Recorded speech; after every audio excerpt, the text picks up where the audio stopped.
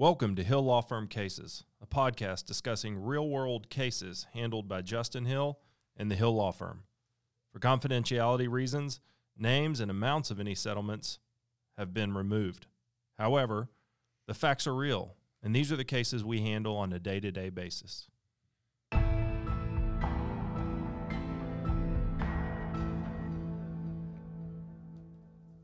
All right, I'm here again with Brian Stewart discussing medical malpractice cases. Brian's a medical malpractice and personal injury lawyer in San Antonio with just a broad array of experience in all kinds of medical malpractice and personal injury issues. We've talked previously about misdiagnosis, failure to diagnosis, and a couple other common causes of medical malpractice. And now we're going to talk about surgery error. And Brian, you and I recently were talking about a case involving a surgeon that during a neuromonitoring of a surgery, there was something missed, and that led to a very serious injury to one of your clients. Let's just sort of walk through, let's start with just generally surgical error and how that can happen in a case, and how as a lawyer you go about evaluating those claims. Sure. Surgical mishaps, problems or errors in surgery are cases where you look at what the presentation is, you look at what the problem is, and then you try to evaluate what the response was. What did the surgeon do in response to these symptoms that the patient was providing them with? So some of these cases are fairly simple, and they're the cases we all read about years and years ago where surgery is done on the wrong leg. They fixed the wrong knee, they fixed the wrong ankle, they replaced the wrong hip.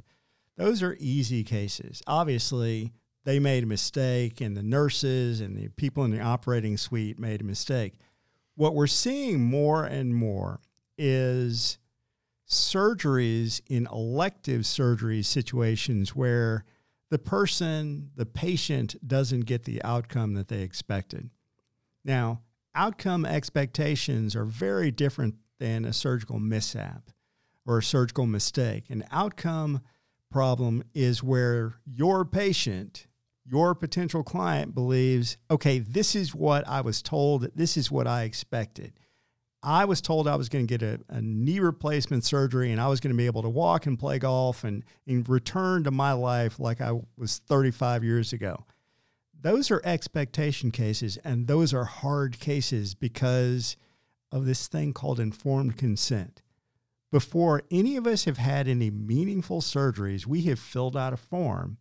We don't remember the form, but we filled out a form, and that form, which was created by the Texas legislature with the help of the Texas Medical Association, basically sets out the risks for that procedure, which means you thought that these guarantees were made by the surgeon when, in essence and truthfully, you weren't guaranteed anything. What you were told is, here are the potential risks, here are the potential hazards, and hopefully you will get a good outcome.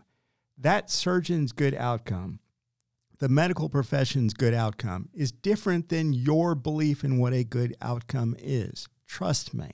So when you're looking at these surgical cases, both from the patient standpoint and from the lawyer standpoint, you are looking at mistakes which are glaring mistakes, whether it's wrong location, whether it's something that another surgeon thousands of miles away or in a teaching facility or a teaching hospital would say, I never would have done that.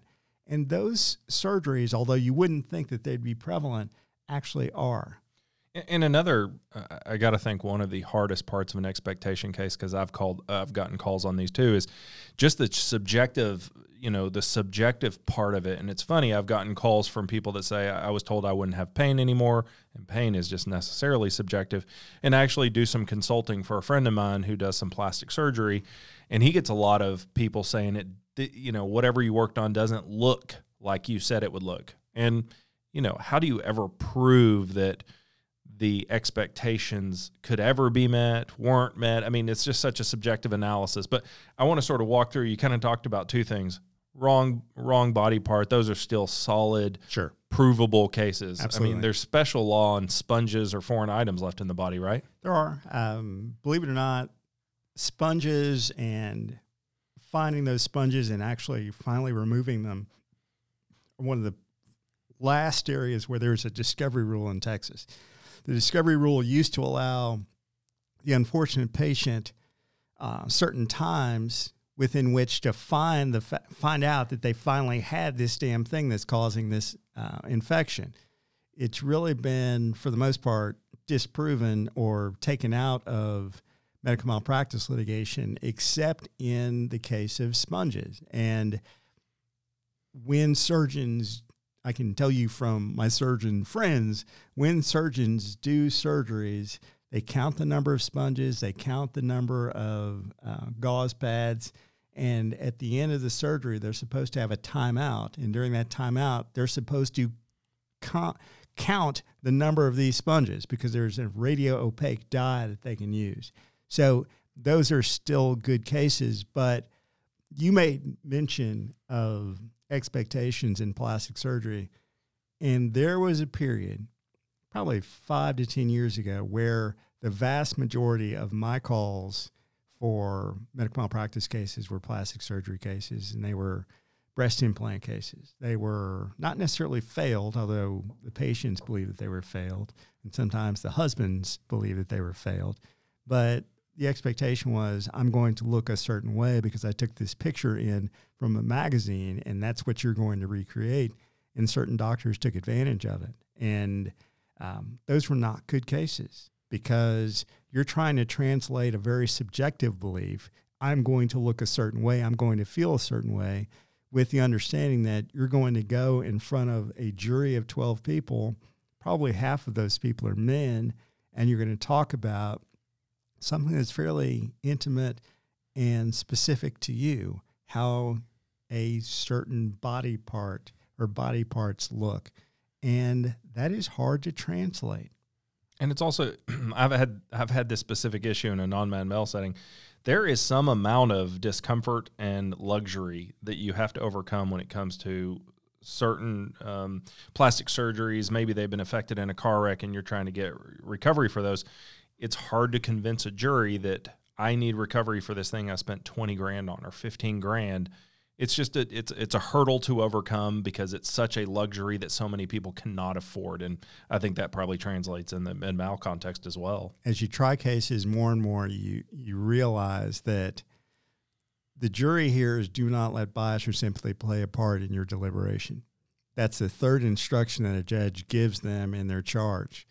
So when you get to the point where you're describing a problem with a plastic surgery or how this patient may not be happy with what took place, you really need to keep that in mind because, for instance, or for example, a male is not going to have much sympathy for a woman who spent X thousands of dollars on breast implants and is now dissatisfied with them. Those are, and I hate to use the quote, but those are white people problems as opposed to our general population's problems. And you don't really translate those kinds of problems into money.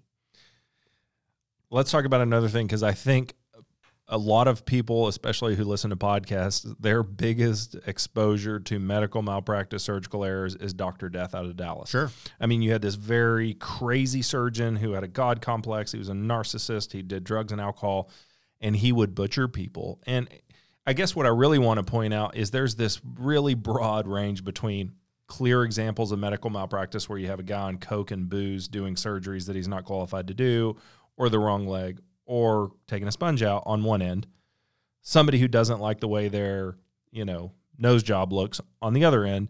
But then in between, you have a lot of people, you have good surgeons who make bad mistakes occasionally that end up permanently disfiguring, disabling, or killing people. Talk to me about maybe one or two of the cases, and, in general terms, because all these things are confidential, that you've seen in just terms of like run-of-the-mill surgical error that is not this terribly egregious situation. Sure. One of the things that you'll see is more and more they're elective procedures, and when I use the term elective, I mean it's not a life and death situation now, and surgery needs to take place. And a lot of people, especially in this community, suffer from gallbladder issues, which means that a patient goes in for gallbladder surgery, and the doctor goes in, they use a laparoscopic approach, which means there are 3 or 4 different holes, and they go in and they try to remove the gallbladder, and hopefully this will relieve the symptoms. Now, sometimes, just to be honest and accurate, you can't necessarily see what you're trying to remove. You know generally the geography of the body and the anatomy of the body, and you're trying to remove certain things, but that doesn't always work. So you have these people who believe that they've had this laparoscopic gallbladder procedure to remove it, and 4, 5, 6 months later, they realize, well, it wasn't all removed and I still have these symptoms. Those are the types of things that they're not prevalent, but they're things that you see and things that you hear about. And it's fascinating because when you take the depositions of those surgeons will admit, I couldn't exactly see what I was operating on, so I removed what I thought the problem was, and I guess it wasn't the problem. And you would think, or I thought when I started taking these cases, when I started looking at gallbladder removal cases, I thought that all of these surgeons are going to say, I could see exactly what I was removing, and there's no way in the world that there was an error. And what I've realized is that these surgeons will admit that they are visualizing the field. That's a term they use. It's a medical term.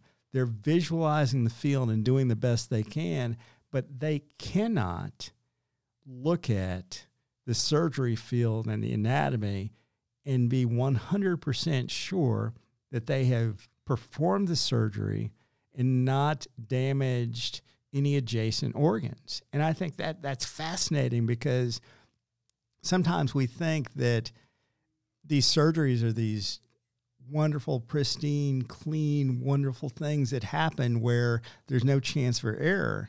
And what these general surgeons that I've been deposing in these cases are telling me is, that's not it at all, Brian. There are all these organs, there's all these overlying and underlying issues that I'm trying to deal with. And at the end of the day, I'm trying to remove this organ that's in the middle of your chest and do it the best I can. So there are cases out there, there are viable cases out there, but again, you have a defendant general surgeon or a defendant surgeon who has an ego, who has experience, who has done 10,000 of these procedures, and they don't believe that they ever could have done something wrong. I think that's a really good example and a good one to end this on. That's going to sort of do it for this episode regarding surgical error. We're going to talk 2 more things with Brian regarding medical malpractice. I just added informed consents to the list because I think we use them. They're used against us. We use them in our cases, as well as I want to talk to him about birth injuries, which anymore in Texas seems to be one of the biggest viable. I say viable because Texas law is not very good for people that have been injured in medical malpractice settings. It seems to be one of the most viable or still most viable medical malpractice claims. So we'll be covering those on the next episodes.